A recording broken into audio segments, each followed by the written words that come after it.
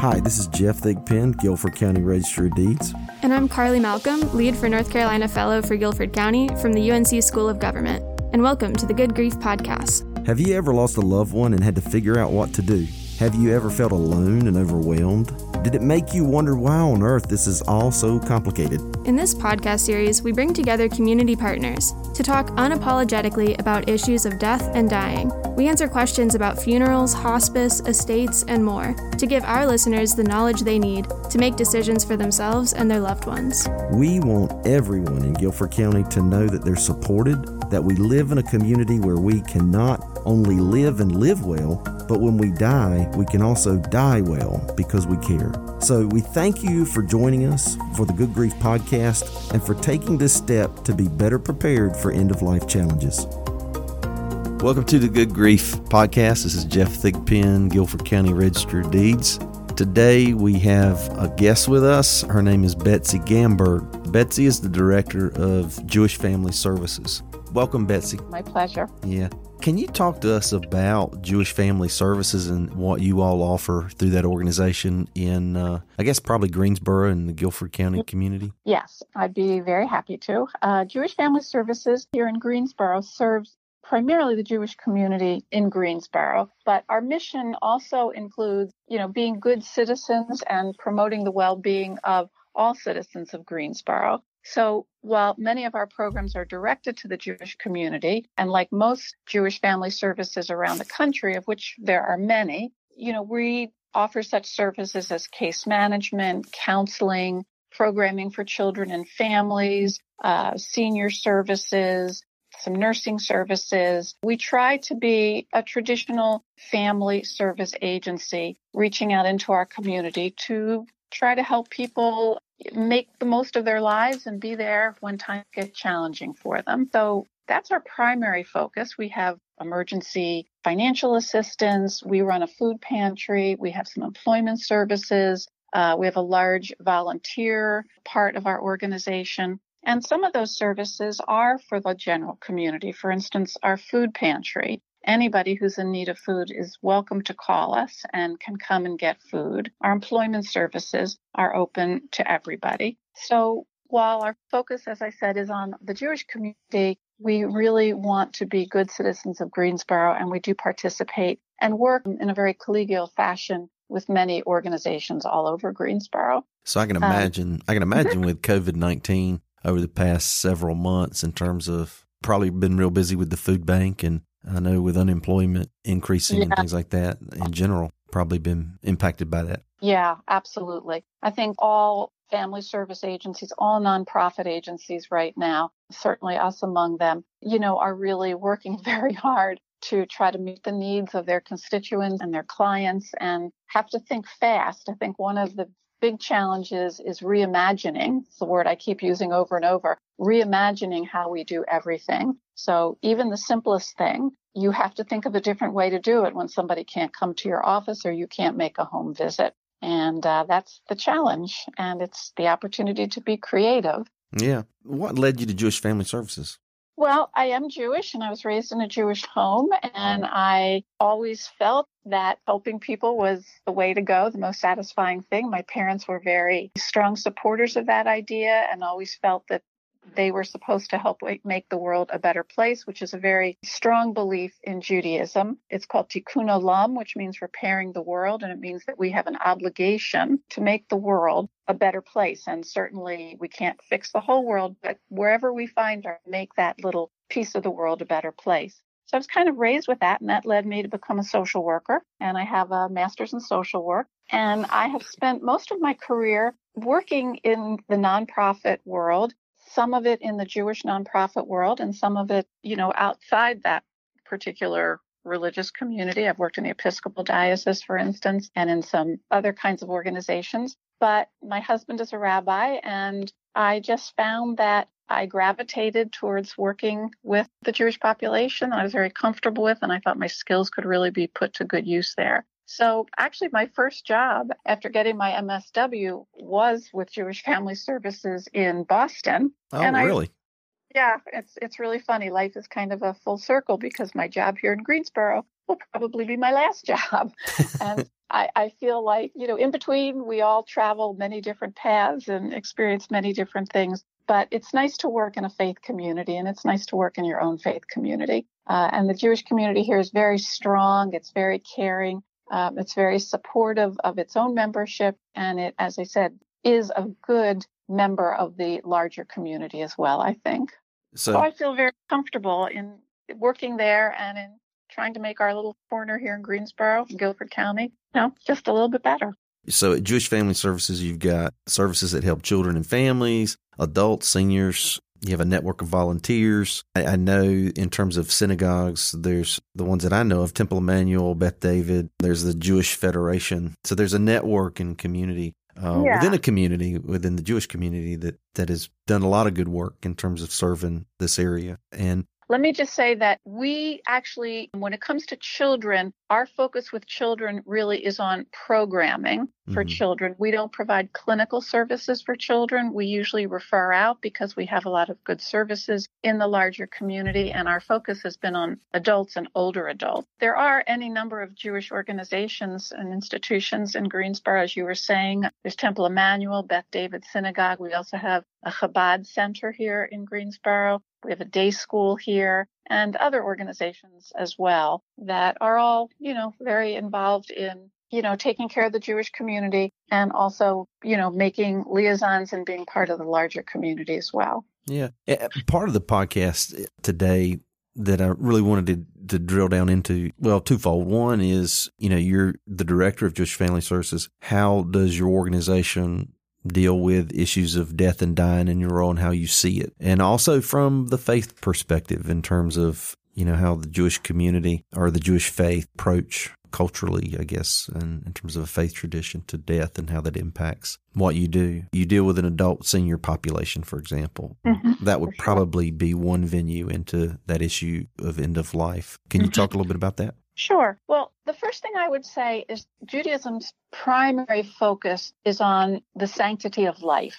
Even in our prayer for the dead that's said at every service, that prayer doesn't mention anything about death. The whole idea in Judaism is to celebrate and protect life, which doesn't mean that death is dismissed. Death is seen as an integral part of life. And when somebody is dying, is a very important belief and practice to be with that person, to never leave a dying person alone and to be there for them. Taking care of the dead and the dying is so important in Judaism that when Jewish communities are set up, the first thing that's set up always is what's called a Hevra Kadisha. And a Hevra Kadisha is the group of people that takes care of the people who have died. And it's considered just a very great mitzvah, a mitzvah being a good deed. The greatest mitzvah you can do is the mitzvah for which you can't be thanked. And therefore, taking care of someone who has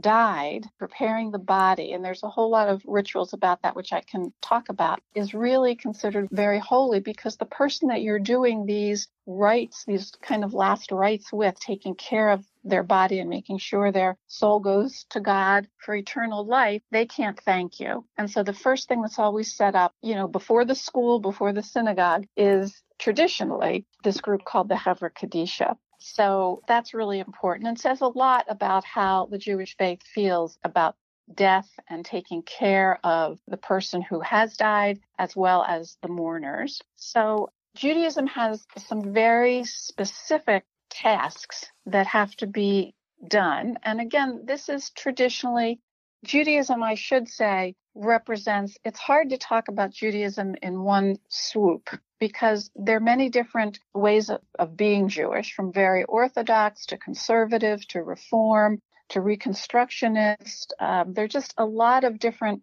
paths, and traditions have changed over the years, and different groups of people will do different things. In general, some of the main things that happen when somebody dies. When somebody is dying, it's really a great mitzvah, a great blessing to try to be with them, to never leave them alone. Not that you have to talk their ear off or be doing things necessarily, but just to be a presence with them. And if they want to talk, you can listen. And if they want you to talk, you can talk. But it's just to be with the person. Once death has happened, one of the things about Judaism is that we bury people very fast. So usually within 3 days is the funeral. And during that period, those first 3 days, the family's focus is really just on making the arrangements that they want or that the deceased person has asked for. And that's the primary focus. While many people can mourn, and, friends and relatives all may mourn and, generally do mourn the passing of somebody, in Judaism, there are official mourners, and those people are the children of the deceased person, sons and daughters, sisters and brothers of the deceased person, the mother and father, if they're still living, of the deceased person, and the spouse. Those are the official kind of designated mourners, which, as I said, doesn't mean that lots of other people aren't actively mourning. But after those first few days where you're making the preparations, most people have heard, I think, of Shiva, which is a uniquely Jewish event. Shiva is 7 days. And Jeff, if you want to interrupt me at any point, please do. I was going to interrupt you and say, I knew it was 7. Yeah. I know that word. But yeah, you can explain more about that. And I'm just going to let you go because I'm learning all this as you're speaking. So I'm taking all this in.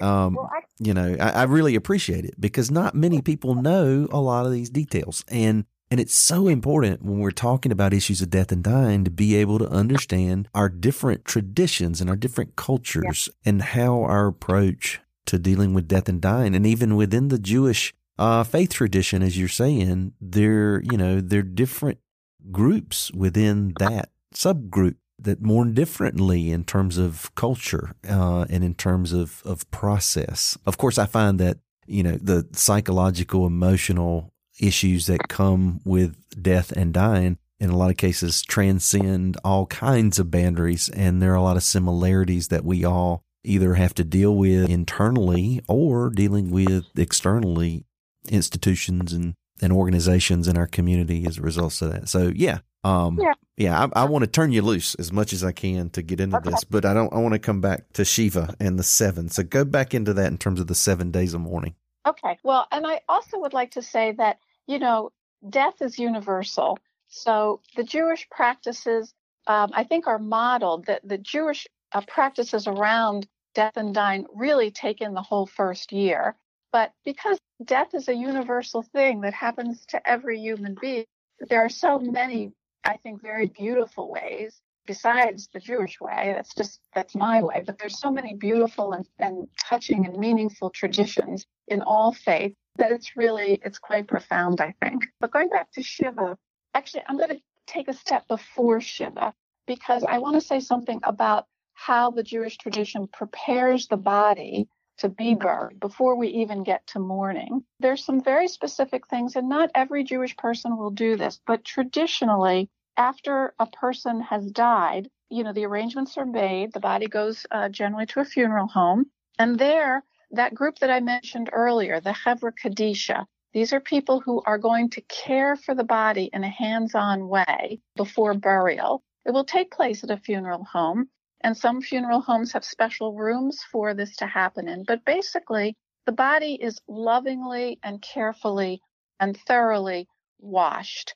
And they're by these members of the community, men for men and women for women. And there are certain prayers that you say over the body. And you ask forgiveness of the body if you do anything to harm them in any way. It's a very beautiful and loving thing. And it ends with the person being dressed in a white shroud. Not everybody wants this, but many Jewish people do. From the moment of death, also, there's something called shmirah, which comes from the root meaning to guard. And it also the idea that we don't leave the body alone. And so, again, not everybody will do this, but in Greensboro, we do have Chevra Kadishas, and there are people who do all of this, and they will stand guard, usually like in 2-hour shifts, and stay with the body in the casket until the funeral actually happens. So as you said, the body is washed, and that's called tahara, and then dressed in a shroud. And then, there are people who stand guard. I mean, they sit, they can be comfortable, but they stay with the body until burial. Then the funeral happens, and then Shiva starts. Shiva is 7 days from the funeral, and people stay at home. People who want to observe this stay at home for 7 days, and basically they're cared for by the community. Meals are brought. If there are errands or things that have to be done, children to be cared for, friends and families, to the best of their ability, help the family do all of this. And every day you would say Kaddish, which is the prayer that we say for the deceased. And you would say Kaddish for the deceased person. And some people traditionally, when they're in mourning for these 7 days, the mourners will sit on stools as kind of a sign of humility and of loss.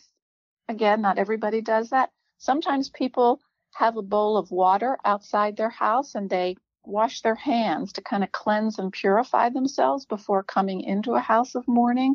And some people will also do things like cover their mirrors. Not 100% sure why that is, but maybe it has something to do with not being vain during this period, that you are thinking about the larger issues of life.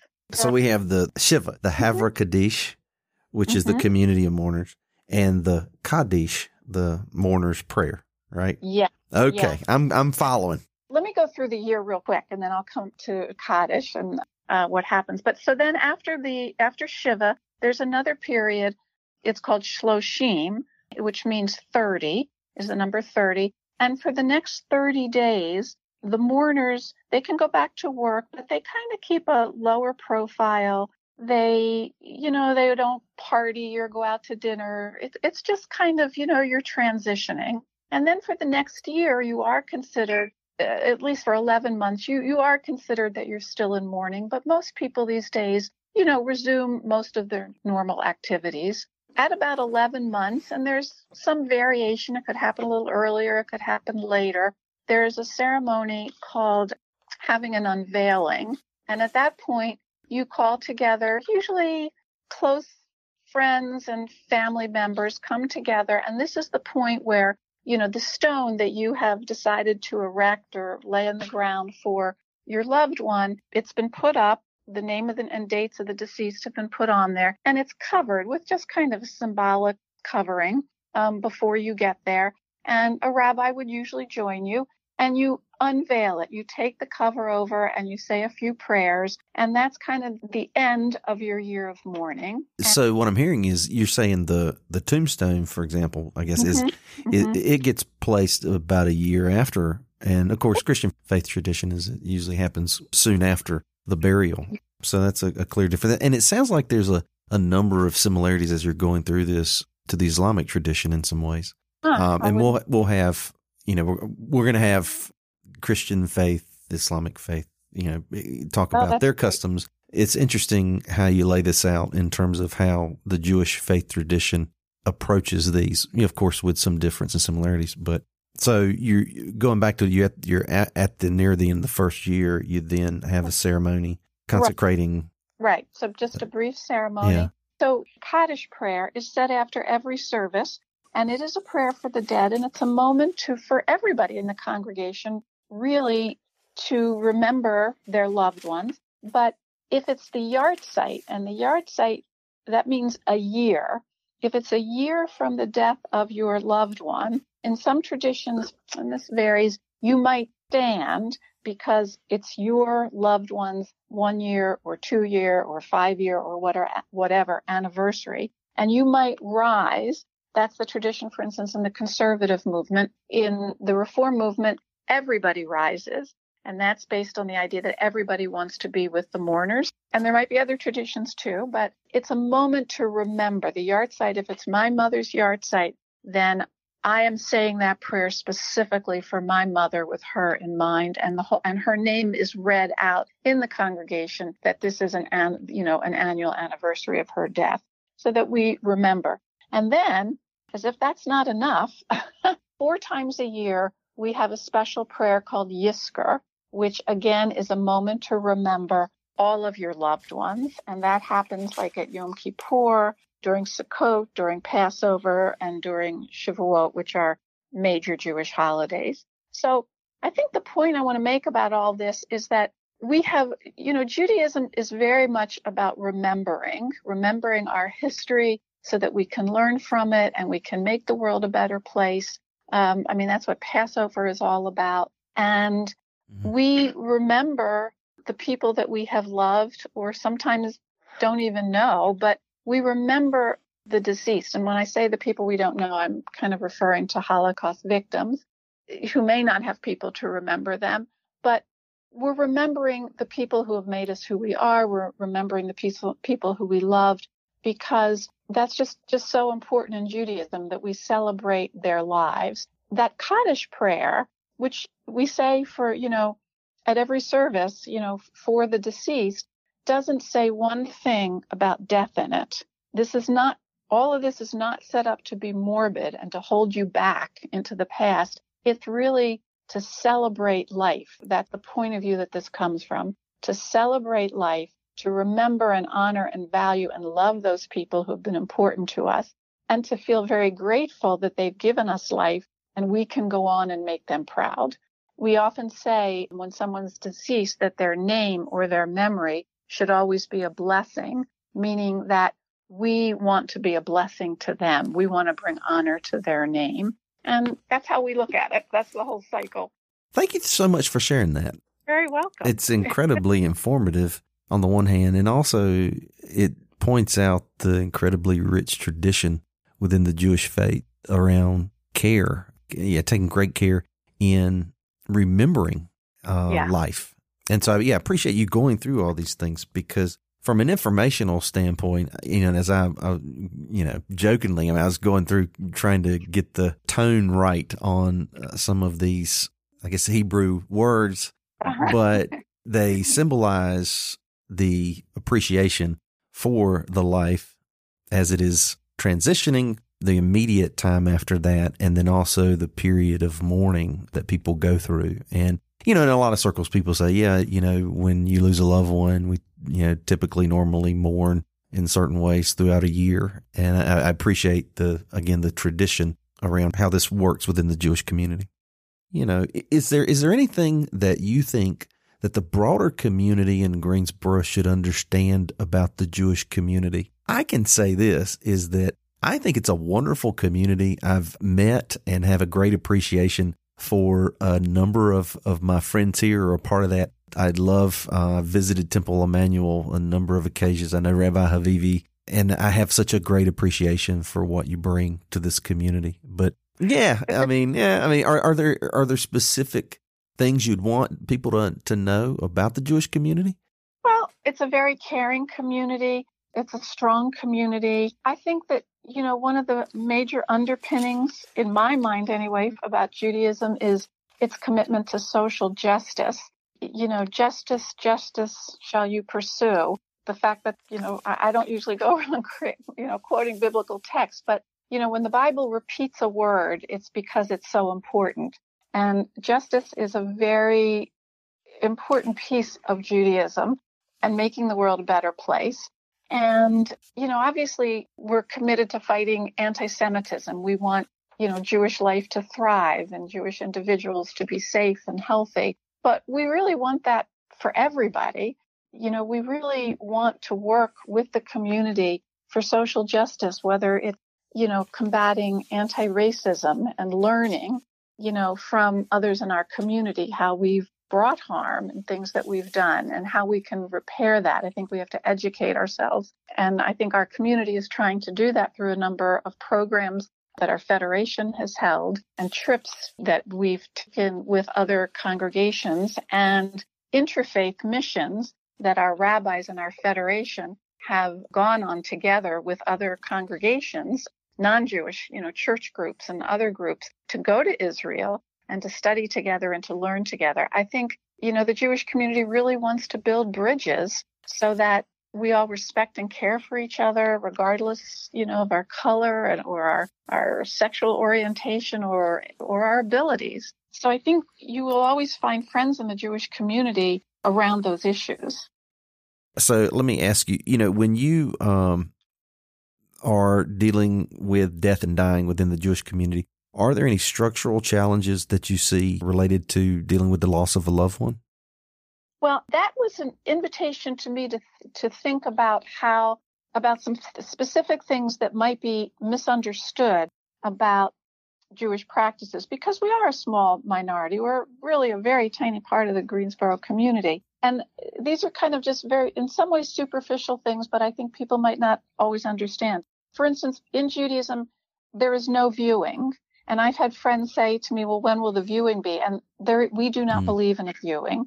So it's not because we don't love the person. It's just one of the practices. We don't show the deceased. That's just not part of things. In most Jewish traditions, flowers are not necessary or desired. Now, that's not true in every Jewish tradition, but for the most part, in the American Jewish tradition, we don't send flowers. People might do it now and then, but it's generally not a traditional practice. Again, not for any reason. It just hasn't developed that that's something you do. When we go to visit a grave, like if you go to visit your mother or father's grave, we pick up stones and we put stones, rather than putting flowers down, we put stones on the grave. And that's a symbol that somebody has been there and remembered that person. So That's sometimes awesome. somebody might go to a Jewish grave, to a cemetery, and there's no flowers. It could be really misunderstood that people don't care about their relative. But if you look for the stones, you would have a different story. I just find these very interesting, because we get used to sort of certain ways of doing things. And the other thing is, if you ever go to a Jewish funeral, you will see that the traditional Jewish casket is supposed to be a very simple pine box. And so I've also had people kind of like raise their eyebrows at a Jewish funeral and go, well, that's not very respectful that they're in just such a simple box, because, caskets can be, very, very elaborate. And it has nothing to do with cost or respect or anything like that. And I don't really know why. Maybe because people didn't have money at that time for, things like this. But the tradition is the simplest casket you can get, which today can still be pretty nice looking. I mean, they're not always plain, simple pine boxes. But the simplest casket is the one that the Jewish tradition says we should choose. That's really important to know. Yeah. So these are just very interesting. And the other thing is that giving to charity in the person's name is a very big thing. It's called, in the Jewish world, it's called giving tzedakah. Tzedakah is from the Jewish word that means justice, making the world better, trying to, through giving, making a donation is a really important way to honor the deceased. So I just wanted to mention those things because I think that they are misunderstood sometimes. Yeah. And sometimes the other thing is that, Shiva lasts 7 days, and just, most employers will give you 3 days off for bereavement, which is very, very good and very appreciated. But a Jewish person in mourning might be off for 7 days, and doesn't make them better than anybody else. It's just that the tradition says that Shiva is 7 days. So they might do that. So those are some of the differences I think that you would find that might be misunderstood. Well, if somebody wants to respect the faith and traditions, that's really important to know. And in terms of misconceptions, in terms of where we might get stumbled up as people who may not understand those traditions, and we still, we want to be supportive. So thank you for sharing that, because that's really important to know. I'll remember that. And so I'm better for it. And and so I'll make sure I'm mindful of that going forward. I think that's a wonderful thing to understand. Right. If people wanted to learn more about Jewish Family Services, where would they go? You have a website? Yeah, we do. www.jfsgreensboro.org. Okay. Well, thank you very much for spending this time with us. And we're going to log this, and we'll probably have, we'll be translating all this. We'll probably have some web links that'll go along with all this to give our listeners more information about what you do, and probably add some additional information related to the religion, culture, and traditions so that we can be mindful of it. I think this is an outstanding conversation, and I really appreciate you making time in your day to be a part of the podcast. Well, Jeff, thank you very much. I think this is a wonderful project that you're doing, and I really look forward to, I thank you for for asking me and for the opportunity to do this. And I really look forward to listening to some of the other interviews that you're doing, because they'll be great. They'll be really great. And I'll stay tuned for those. Yeah, we have lots of good interviews, and you are definitely one of them. You had a Hebrew word for gift, didn't you? For a gift in Hebrew, I am not a Hebrew. I'm not fluent by any means in Hebrew, but I know the word for gift in Hebrew is matana, but I don't know that I mentioned that in the course of this. Okay, well, I'll just end by saying you were a matana to me today. I really appreciate your gift. Thank you. That's very lovely. Thank you so much. Glad I had the opportunity to get to meet you and talk with you, and I hope our paths will cross again. All right. Well, thank you for being a part of the Good Grief podcast. Thank you. Okay. Take care and stay well. Okay. Thank you for listening to this episode of the Good Grief podcast. We want your feedback. You can visit our website at www.guilforddeeds.com. You can also email us at endoflife@guilfordcountync.gov or find us on Twitter with the handle @Guilford_ROD. We hope you've enjoyed this episode, and until next time, take care.